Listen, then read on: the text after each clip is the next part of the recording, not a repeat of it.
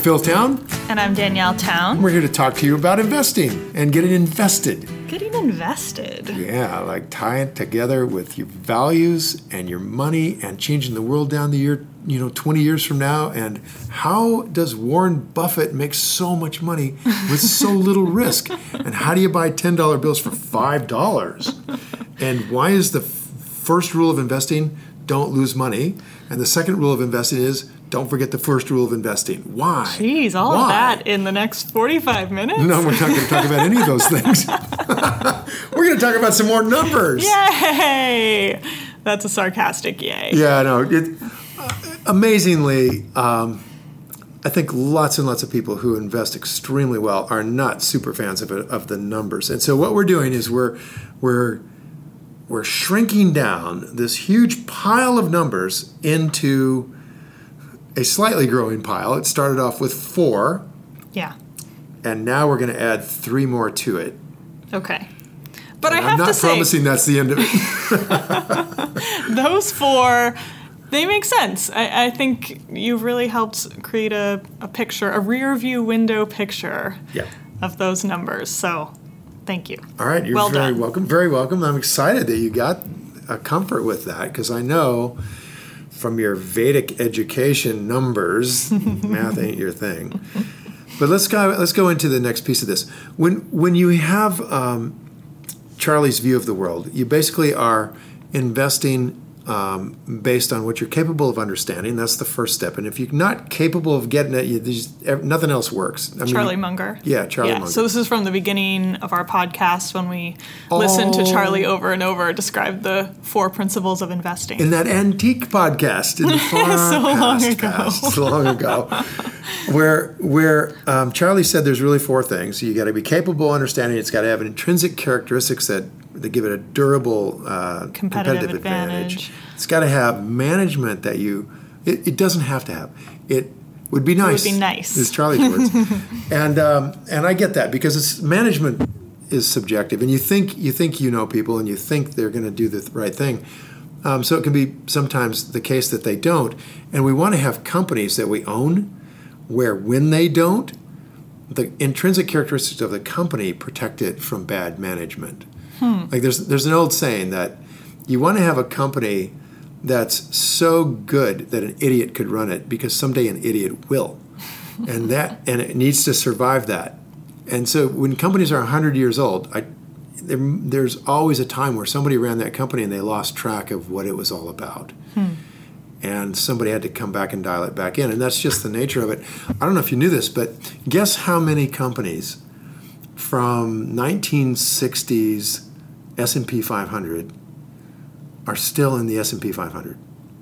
From the 1960s to today? Yeah. So what is that, 55 years? I'm going to go with 100 of the companies are still there. You're very close. Oh, really? Yeah, it's like I'm off a digit here, but it's about 83. Wow. 83, 85. Yeah. So that makes sense to me. Companies come and go. Companies come and go. And a lot of that is companies that did well and got acquired. Sure. Companies that merged with somebody else and used their name. Lately, it's a lot of companies leaving America with a kind of a reverse merger where they end up as a Dutch company and move their headquarters to escape oppressive American taxation. And I'm not saying that as a non-liberal. I'm very liberal. I'm a 19th century liberal. What?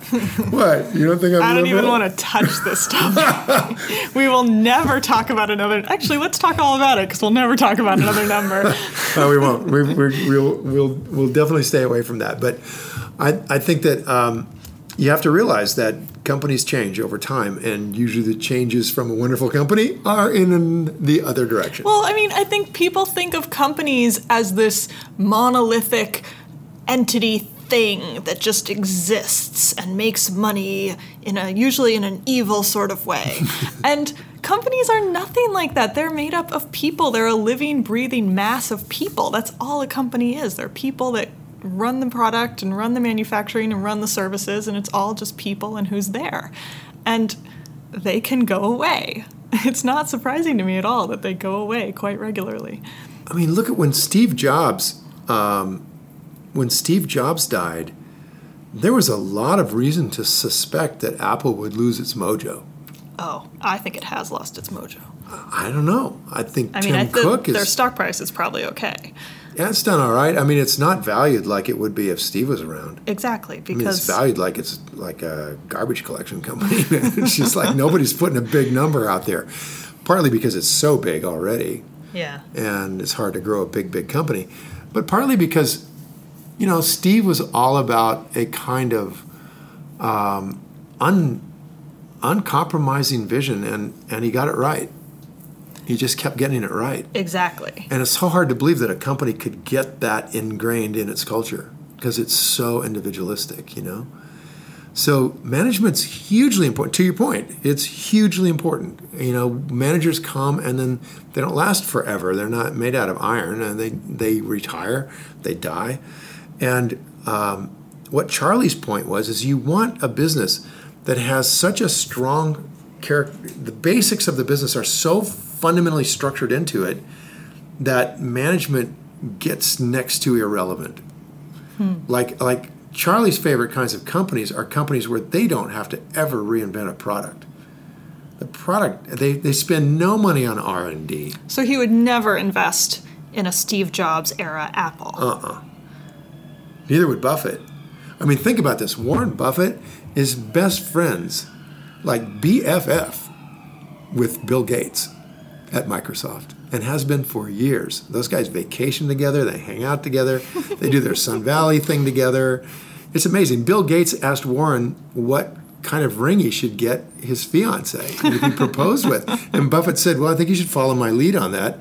When I got engaged in 1953 or whatever it was, he said, I got a ring that represented 3 months of my income. Was that zero? It was like 20 grand. And for Gates, it would be like...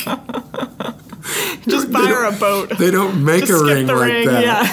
There's no such ring, right? Which is, Buffett was funny. But those guys are really good friends, and they share a lot in common. I've seen them speak together on stage, and they just really like each other. But he doesn't invest in Microsoft? Not a chance. Well, maybe that's why. Maybe he's too close. No, it's tech. And he just doesn't feel comfortable coming up to speed on Microsoft's need to reinvent itself over and over again. Mm-hmm. Ironically, however, he invested in IBM. So, explanation, please. Well, Microsoft builds stuff. They build software. Mm-hmm. IBM built hardware. IBM used to build hardware. IBM still builds mainframes, but it's gotten rid of its other hardware divisions. It's working on a chip, and it's got a mainframe. And it's gotten rid of its servers, it's gotten rid of its PCs, it's gotten rid of all that stuff. And what IBM now is, I think, to Buffett, is an enormous moat based on a switching moat. And that is, they're in your back office of your business, and you're not getting them out. They are locked in there.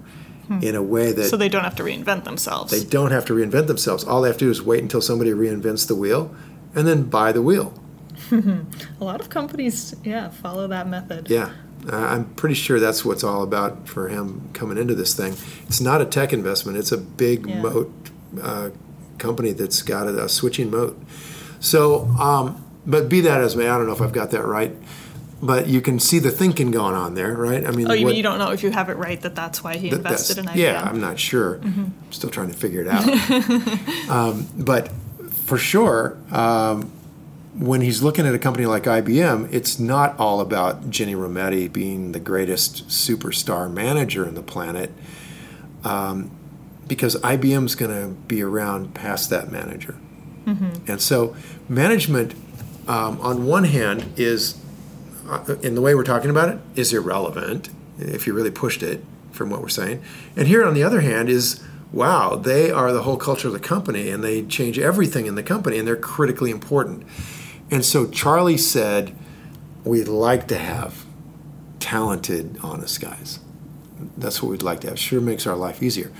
Now, I'm going to take it farther than that, because that's Charlie's generation, okay? And that's how he and Buffett kind of go at it with the managers. They're not that critical. I'm kind of like, I want these guys to reflect my view of where the future is.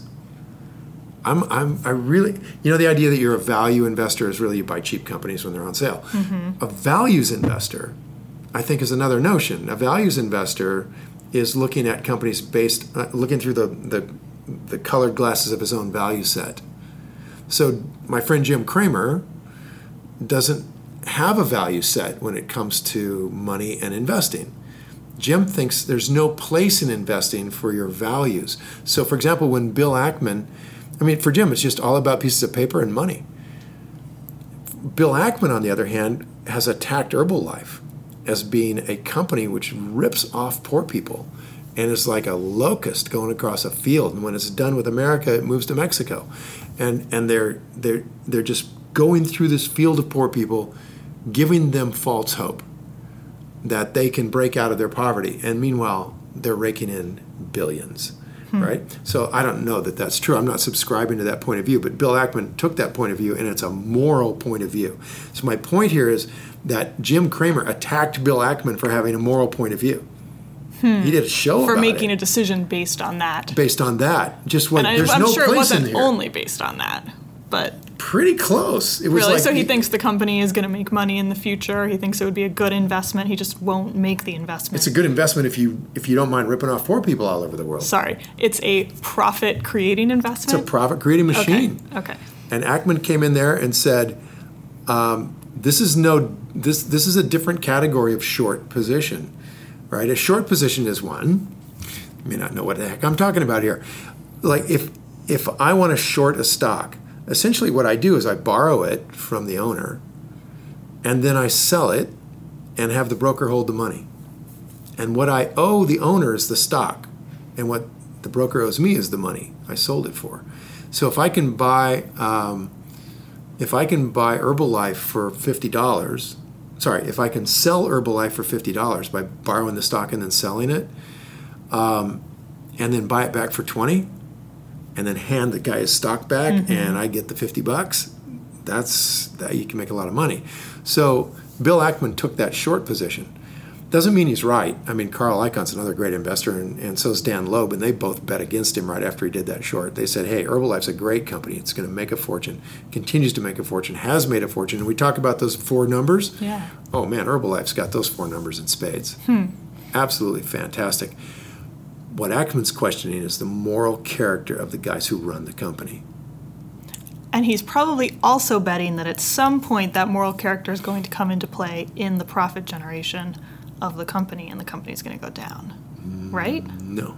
No. In this case, he's got to be betting that. Isn't it some kind of like a Ponzi multi-level kind of company? It's multi-level, and his view is it's a Ponzi scheme. But so there you go. That's what I just said. But the world's so damn big. they can go to China, they can go to India, they go. But he thinks at some point it's going to go down. Yes, yes. That eventually you run because out if he of people. If he didn't think that, he just wouldn't do anything. He wouldn't purchase it, and he wouldn't buy long, and he wouldn't sell short. I don't know. I don't think I agree with right? that. No, I think that he thinks that he can bring pressure to bear on the FTC and force them to change the rules on Herbalife. Oh, so he's making a regulatory bet. Yeah. It's a regulatory bet. He's going to the SEC with 136 slides and saying, these guys are defrauding all these poor people, and you guys don't care because it's only a $200 deal per person. But out of all these people who have come in and become distributors in this company, 90% of them fail. And Herbalife is coming back and saying, whoa, hold on. 90% of them are not failing. 90% of them are coming in to get this stuff wholesale. And they're actually just retail buyers that are signing up for a business in order to get a wholesale price. Then Ackman comes back at them with his argument, and then they come back with theirs. Yeah. Back and forth, right? But Ackman is trying to get this moral judgment to force the government to have a regulatory change that says, we have redefined the deal, and you're out. And then to have its stock price reflect that, which is why he has shorted it instead of doing nothing. Exactly. Thank you. You're welcome. There you go. And there's an instance where values are the whole game. Right? So That's interesting. yeah, it's pretty cool. And it's a real battle of the big guys, and I'm not going to get in the middle of it. I'm not really sure who's right. I've got friends on both sides. So, but here's the point. Management in some companies is nearly as you can get to irrelevant. Like anybody could be running that company. They're not trying to do anything brilliant. I mean, See's Candy. I'm not knocking the guys who are running See's Candy, and I don't mean management is to say management's irrelevant is not to say it doesn't require skills and talent and hard work. It does require all those things in any company, as any entrepreneur knows. What is it to say is that the company's not based on the intrinsic characteristic that makes that a great company isn't the manager. At Apple, the question was, is it Jobs? Yeah, can it even survive? Can it even without him? survive Steve leaving? Because it almost didn't once already. Exactly. We've already got that writing on the wall. Yeah. So, So Charlie and Warren and I, we all like intrinsic characteristics that don't depend on management. Now, that's for the end of it for those guys, as long as management's honest, right? They don't like dishonest managers, and Warren had one not long ago and fired the guy. So, apart from honesty and some talent, I want to go to the next step, is what are they doing in the world? How do they run their business to affect all of the other key things that I'm interested in? Like, I love to be an owner of a business where the employees are like over there at Rancho La Puerta that we were talking about last time, where the employees have been there, some of them in their family, for 70 years. It's extraordinary if you think about it, the commitment they have to that organization and the level of success they've had financially, in consciousness, in health.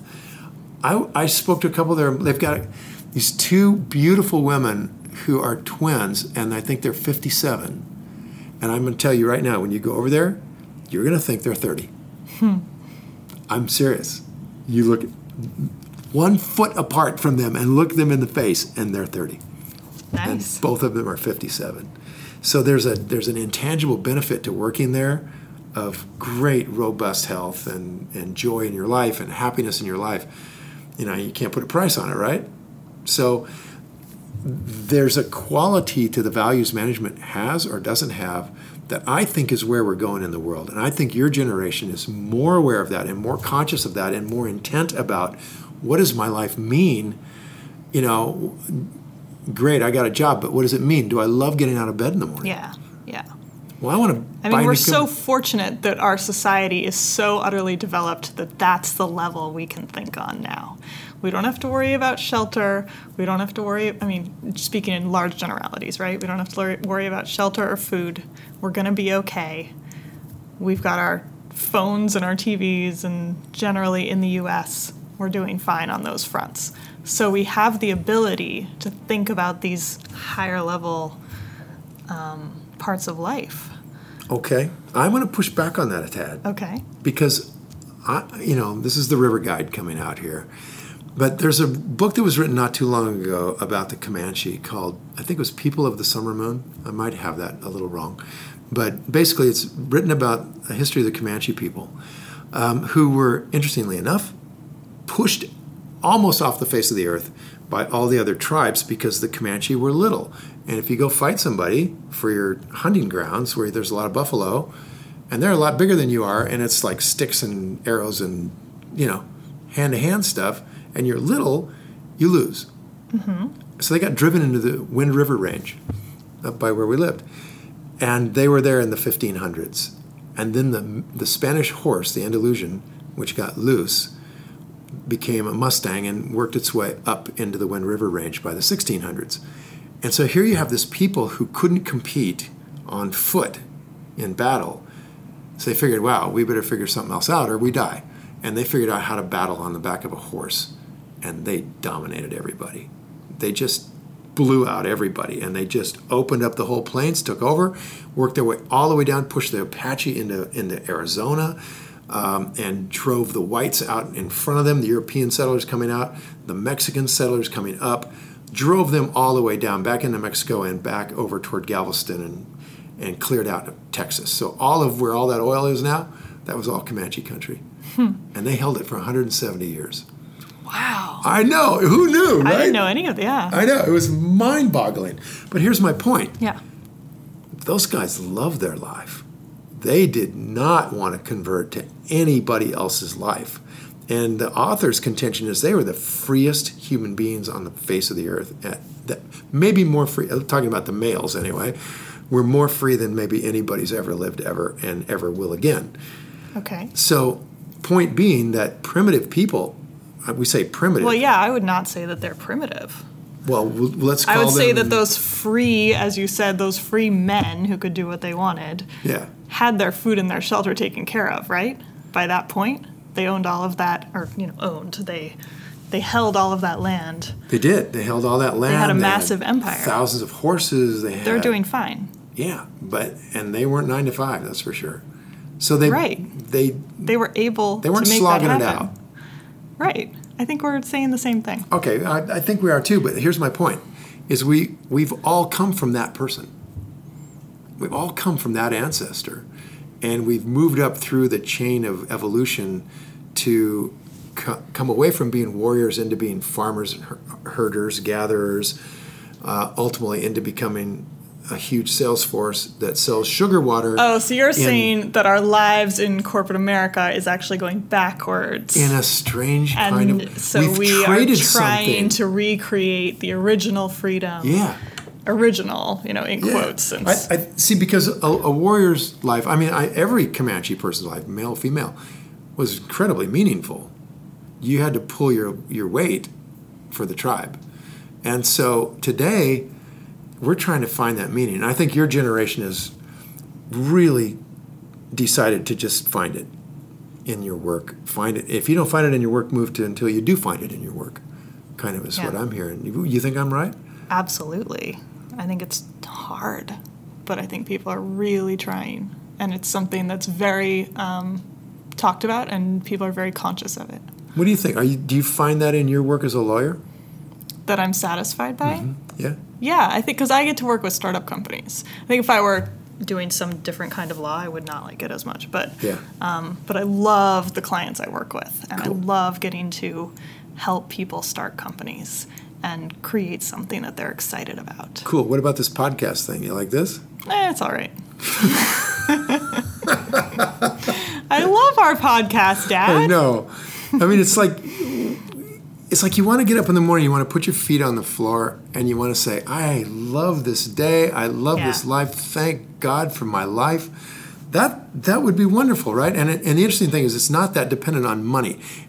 And yet what you said is true. We're making no money from this podcast. Right. So it still makes our life. But I love doing it. I think, it's something we can do together, which is sweet. Really awesome. And it's something where I feel like we're putting something good into the world. Yeah. Especially you, but it's fun for me to get to ask you questions. Honestly, this wouldn't be this without you. Aww. I think this is more about you than about me. Well, I think it's about people like me who want this information. Yeah. Right? Yeah. And then it's also personally very helpful to me and just me alone because I'm trying to learn this stuff. So it's hitting all the levels for me. I think we're hitting on something that's kind of key here. It's like that, we're talking about managers and having their values, but just as investors, we don't want to make this a slog. We don't want to make investing, metaphorically like getting out of bed in the morning and hate your job. Yeah, exactly. Investing should be fun. No, and the thing is, it has to be, or else we won't do it. Exactly. I know the millennials will not do it. I'm already not doing it. So So our job on the podcast is to get you doing it. Exactly. And this is I figure if I can do it, if I can find a way to enjoy it genuinely, not just fake enjoy, like, okay, I'm not hating this, then other people can too, because nobody likes it less than me. And I love it. And part of what I love about it is that I love putting my money where my mouth is. Part of that is figuring out where my mouth is. Right? Once you figure out where your mouth is, it's not that hard to find companies that match you up. But learning what our values are, learning what's important to us is not all that obvious. Sometimes, we think of values as what we say they are. Like my values. Like companies do this all the time. Mission statement. Heinous bastard mission statements. Oh my gosh, they are so on my list of pet peeves.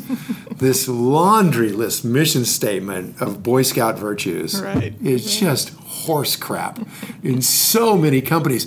And what does it do? It tells the employees that the people who run this thing are lying bastards because the employees know those guys aren't living any of these values, right? Yeah. In some of these companies.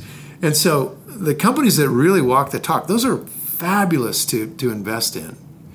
And the reason is for two really good reasons. First off, they don't need so much management.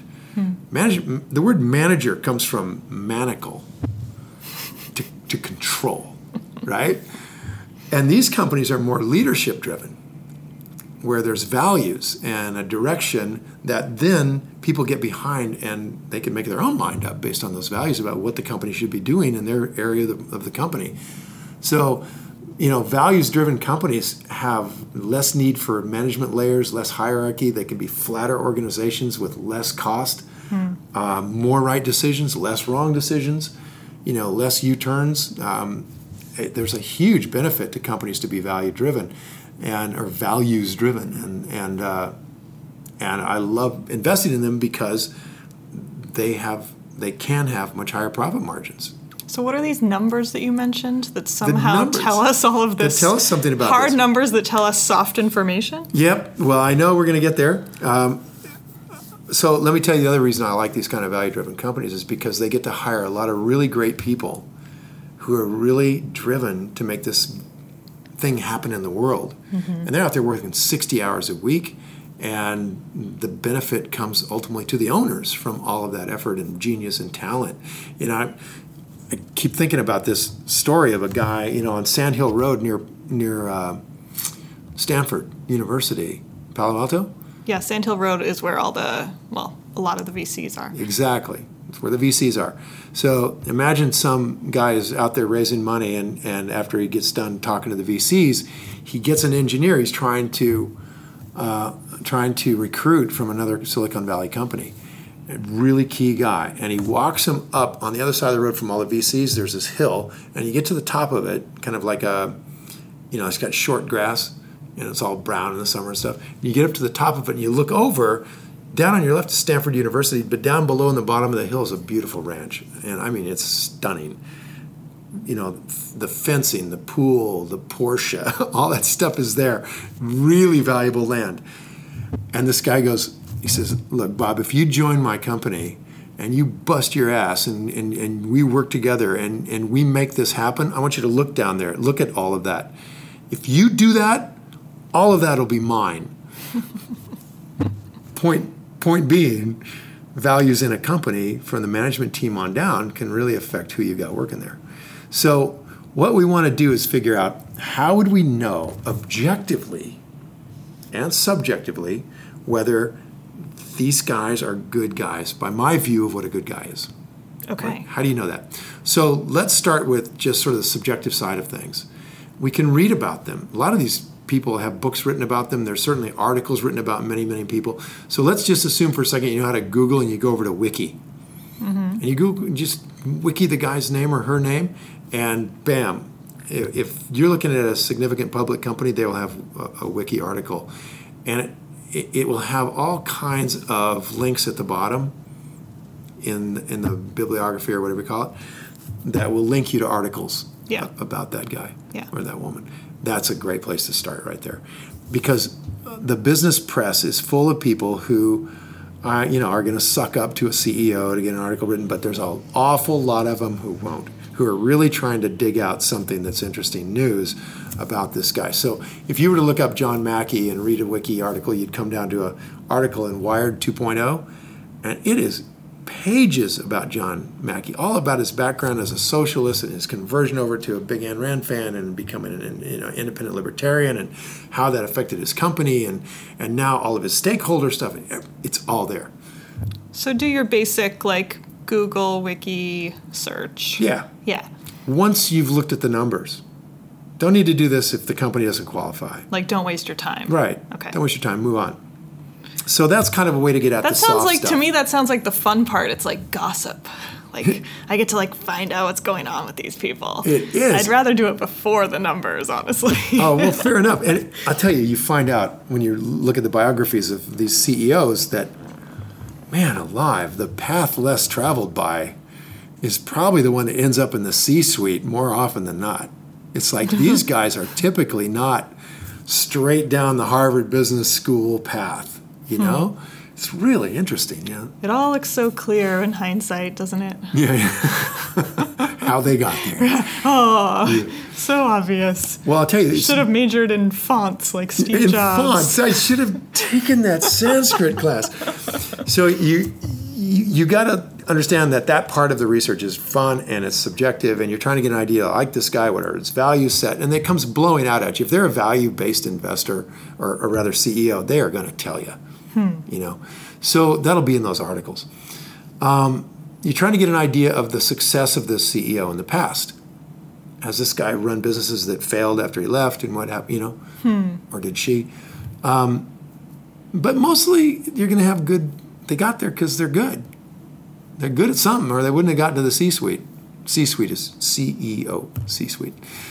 Also the chief financial officer. It's the chief whatever. It's the chiefs. It's the chiefs. Yeah, it's the chiefs, the C-suites. So, and it's not SWEETS. It's like office suite. Like, I imagine it like all the important spell it people if I knew how. are in a corner somewhere. Because they don't want to talk to the other people. Exactly, yeah. Less and less. It is true, less and less. Less and less. Which I think is a good thing. Me too. So, in fact, we're over at our marketing partners, and I'm looking out here, and they've just got a big bullpen. Everybody's in it. Yeah, although I have to say, as a total introvert, I walked in and saw it, and I was like, oh, God. This would be so I hard. couldn't handle it. But it fits Everybody the culture. should go read Quiet, which is an amazing book and life-changing What's for it us about? introverts. It's about introversion and how introverts actually can create good in the world by our very fact of introversion. And it's not something that we should be ashamed of and not something that we should try to work around, but it's something that should be celebrated and that we can use. Wow. Well, I've talked your ear off about this book already. Well, I know, isn't it? I'm I just think it's an obsessed with it. oxymoron that an introvert would talk your ear off of anything. It's just all right, we'll leave it at that. Because I want to get to the objective side of That was management. a good one, though. Thank you.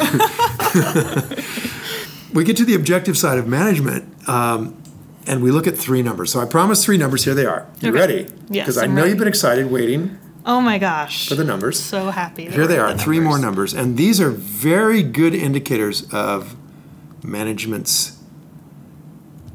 focus, let's say. Okay? So the first one is debt. Okay. Debt is very important because debt means leverage. The company is if you have a lot of debt in your life, just like a company, then you're more fragile. You're more apt to have problems if things don't work out just right. So if you lose your job and you got a tremendous amount of debt and no money in the bank, it's really, suddenly it's a crisis. If you have no debt and even a little money in the bank, you have a cushion to get to where you next have to be. And you might not be able to see that in the four numbers we discussed already. You Right. might actually see better numbers because of debt. Because they're using it. They're using leverage Yeah. to ram things up, put more powder in there, and fire a bigger gun. Yeah. You know? Okay, so this makes sense. So you got to Yep. look at it separately. Yep, got to look at it separately. So debt, the amount of debt that I think is okay is about 3 years or less of earnings. Okay. So if theoretically they could take all of the earnings and pay off all of the debt in 3 years, they're probably not over leveraged badly. So some debt might be okay for some kinds of companies. All right. I want to go on to the next one, but sometime we should talk about why you think 3 years is the magic number. I mean, think about it from a person's point of view. You know, if you have, let's say you're earning $100,000 a year and you've got $20,000 a year you're banking every year. It's going into the can. Okay, you're saving 20 grand. Yeah. All right. So, and let's say you have $60,000 of debt. You can see that, you know, in a reasonably short period of time, you could get rid of it. So it's just kind of like a general, like, all right, Yeah, it's just not too general. long, it's not too, okay, Yeah, got it. exactly. Okay, so what's the second one? All right, the second one, and the third one are variations of the same thing. And that is, if I give you my money into this company to run this company and make money with it, how big a return are you giving me on my money? So let's think about, I could give the federal government my money, put it into a treasury bill, and they will pay me over the next 10 years 2.5% a year. So if I give them $100,000, they'll pay me $2,500 a year. That's called the interest on my bond, but in business terms, it's called return on equity, ROE. We want to write that one down. I think Warren Buffett thinks that's probably the single most important number you can look at in a company to determine if it's well managed. ROE. And I don't know for sure because Warren keeps it pretty close to his vest how he manages the companies. But the rumor is that his CEOs are compensated with bonuses based on increasing return on equity. So what that means is what? Well, return on equity is you take the earnings of the company, so let's say $10,000, and you divide it by that equity number we talked about a couple of podcasts ago. So if you have $100,000 of equity and you've got $10,000 of earnings, which we call book value. Which we call book value. Same thing. Right, okay. Same thing. So if you've got $10,000 of earnings and $100,000 of equity, your ROE, return on equity, is 100,000 divided into 10,000, 100 divided into 10%. Okay, 10% is the minimum. Okay. And 15% is considered really good. So 10% we feel pretty good about it. 15% we feel like, wow, this is a really good company. Now, what that means is they're making 15% a year on your money. If you own the whole company, the equity is yours. You could shut it all down tomorrow and take the equity. But you won't because these guys are making 15% a year on it every year. And if you shut it all down, you take the 100,000, put it in a T-bill, and make 2.5%. So, oh, hell no, I'm going over here where these guys can really crank it up. So this is something about investing in a business that people don't realize is that businesses are categorically different kind of investments than anything else, different than real estate, different than gold, different than treasury bills and bonds. Businesses can crank up your rate of return massively.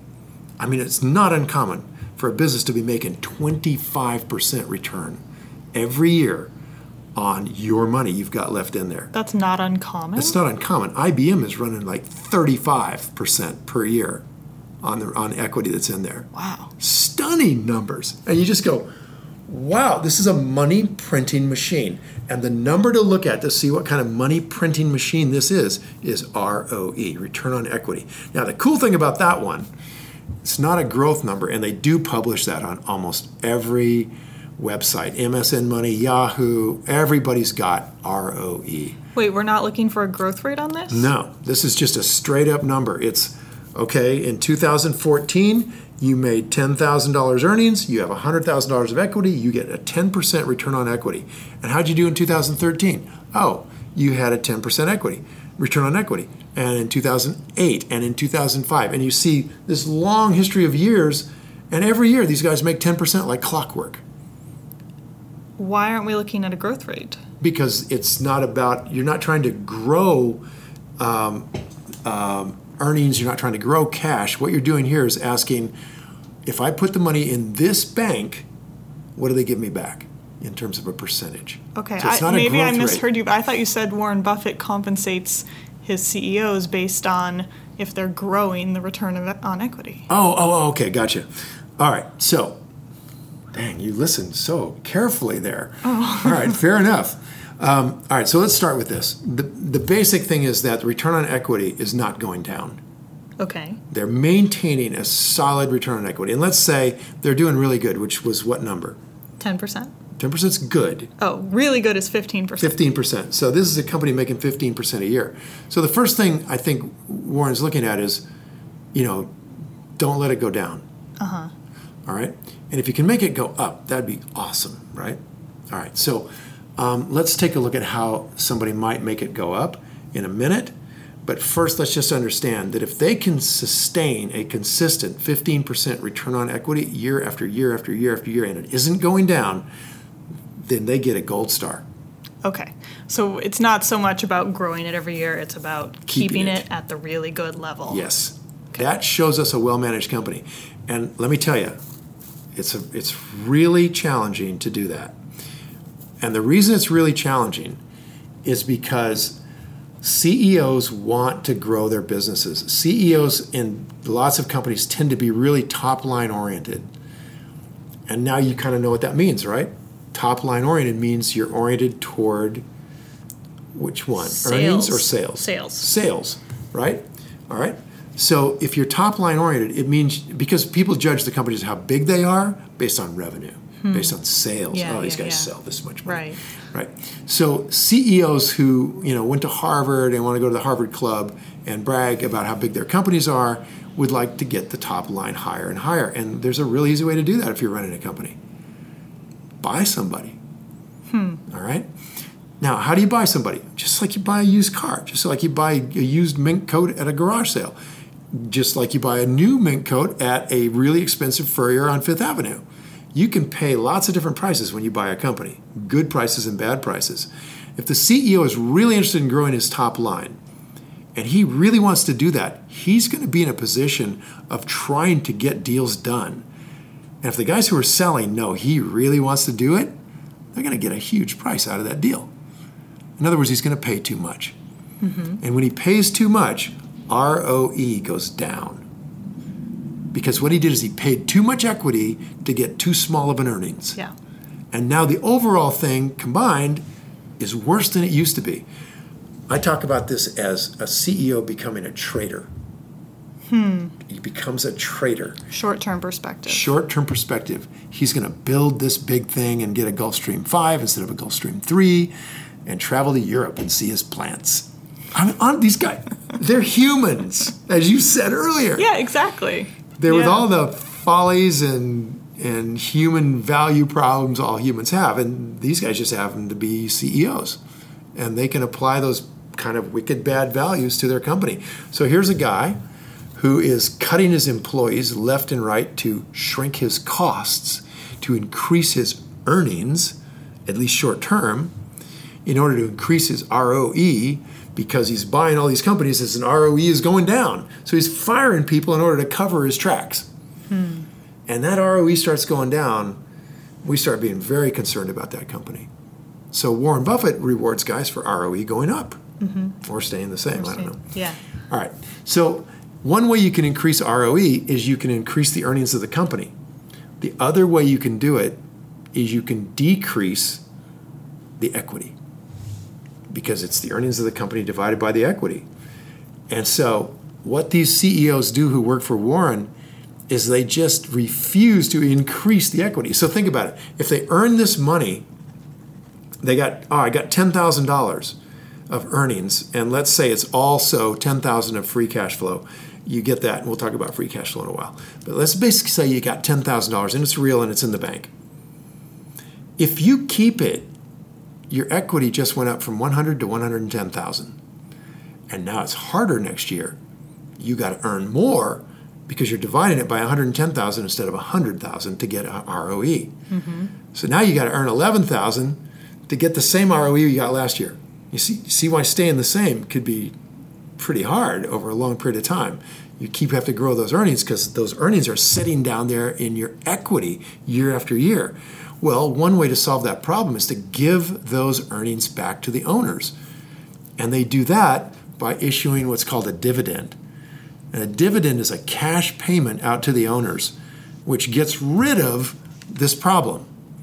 So if I've got this $10,000 in cash and it's coming down to my equity and I'm running this company and I don't want to be sweating bullets to keep my ROE high for Warren, the easiest way for me to do that, if I don't need the 10 grand, is to simply send the 10,000 out to Warren. I'm going to send him a check, 10,000. So the dividends that are paid out are not calculated in that number. Right, they're taken out. Okay. And so some companies just pay that dividend out every year because they don't need any money to grow with. They can just do it based on what they've got in equity. And they send that money out. Warren loves those. See's Candy is an example of that. He bought it for $25 million, and now every year See's Candy sends him a check for $65 million. So the dividends can be gigantic on a company that doesn't even grow. They just grow at 4% a year. He raises the prices. So it's fast. We're going to get deeper into this. I know we're running out of time here. We're going to get deeper into cash flow and dividends and how that changes your risk in the market and your risk with companies. But for now, let's say that ROE is really, really, really important. And we're going to dive into it a little more next time as well. And then go into the third number of this section, which is called return on invested capital. And that's basically the same thing as ROE, except you add to the equity the money you borrowed. So you add the money you borrowed and then divide that into the earnings, and you get return on invested capital, which is partially why you can see we like companies with no debt, because then ROE and ROIC are the same. Oh, we like that. Yeah, we like that. Easier numbers. Easier now we've got numbers. 6 numbers instead of 7. All right, we better wrap it. I mean, gosh, we're going to dive more into this and more into the values of a CEO and more into the values of an investor here in the next one, and how these numbers tie together. Yeah, I can see how once we get comfortable with these numbers, hopefully it becomes, as we discussed and beat to death, another language that just gives us a little bit of an entry point into that world. Yep. Enough of an entry point. And I promise you this, we're very near, if not all the way done, with all the numbers you have to know. Cool. Yeah. Yeah. Pretty good. This is doable. All right, then. Time to go play. Bye. Hey, you guys, thanks for listening to Invested, the Rule Number One podcast. If you like us, please subscribe, please, and leave a review for us on iTunes. By the way, you can get our notes and links for this podcast and post comments about this show, and also get more information about how to invest on your own by going to investedpodcast.com. By the way, everything, this is important, everything discussed on this show is either my opinion or Danielle's opinion, and it isn't to be taken as investment advice, because I am not your investment advisor, nor have I considered your personal situation as your fiduciary. This podcast is for entertainment and education only. I got to tell you, I really hope you enjoyed it, and I know Danielle does too. So until next week, it's time to go play. See ya.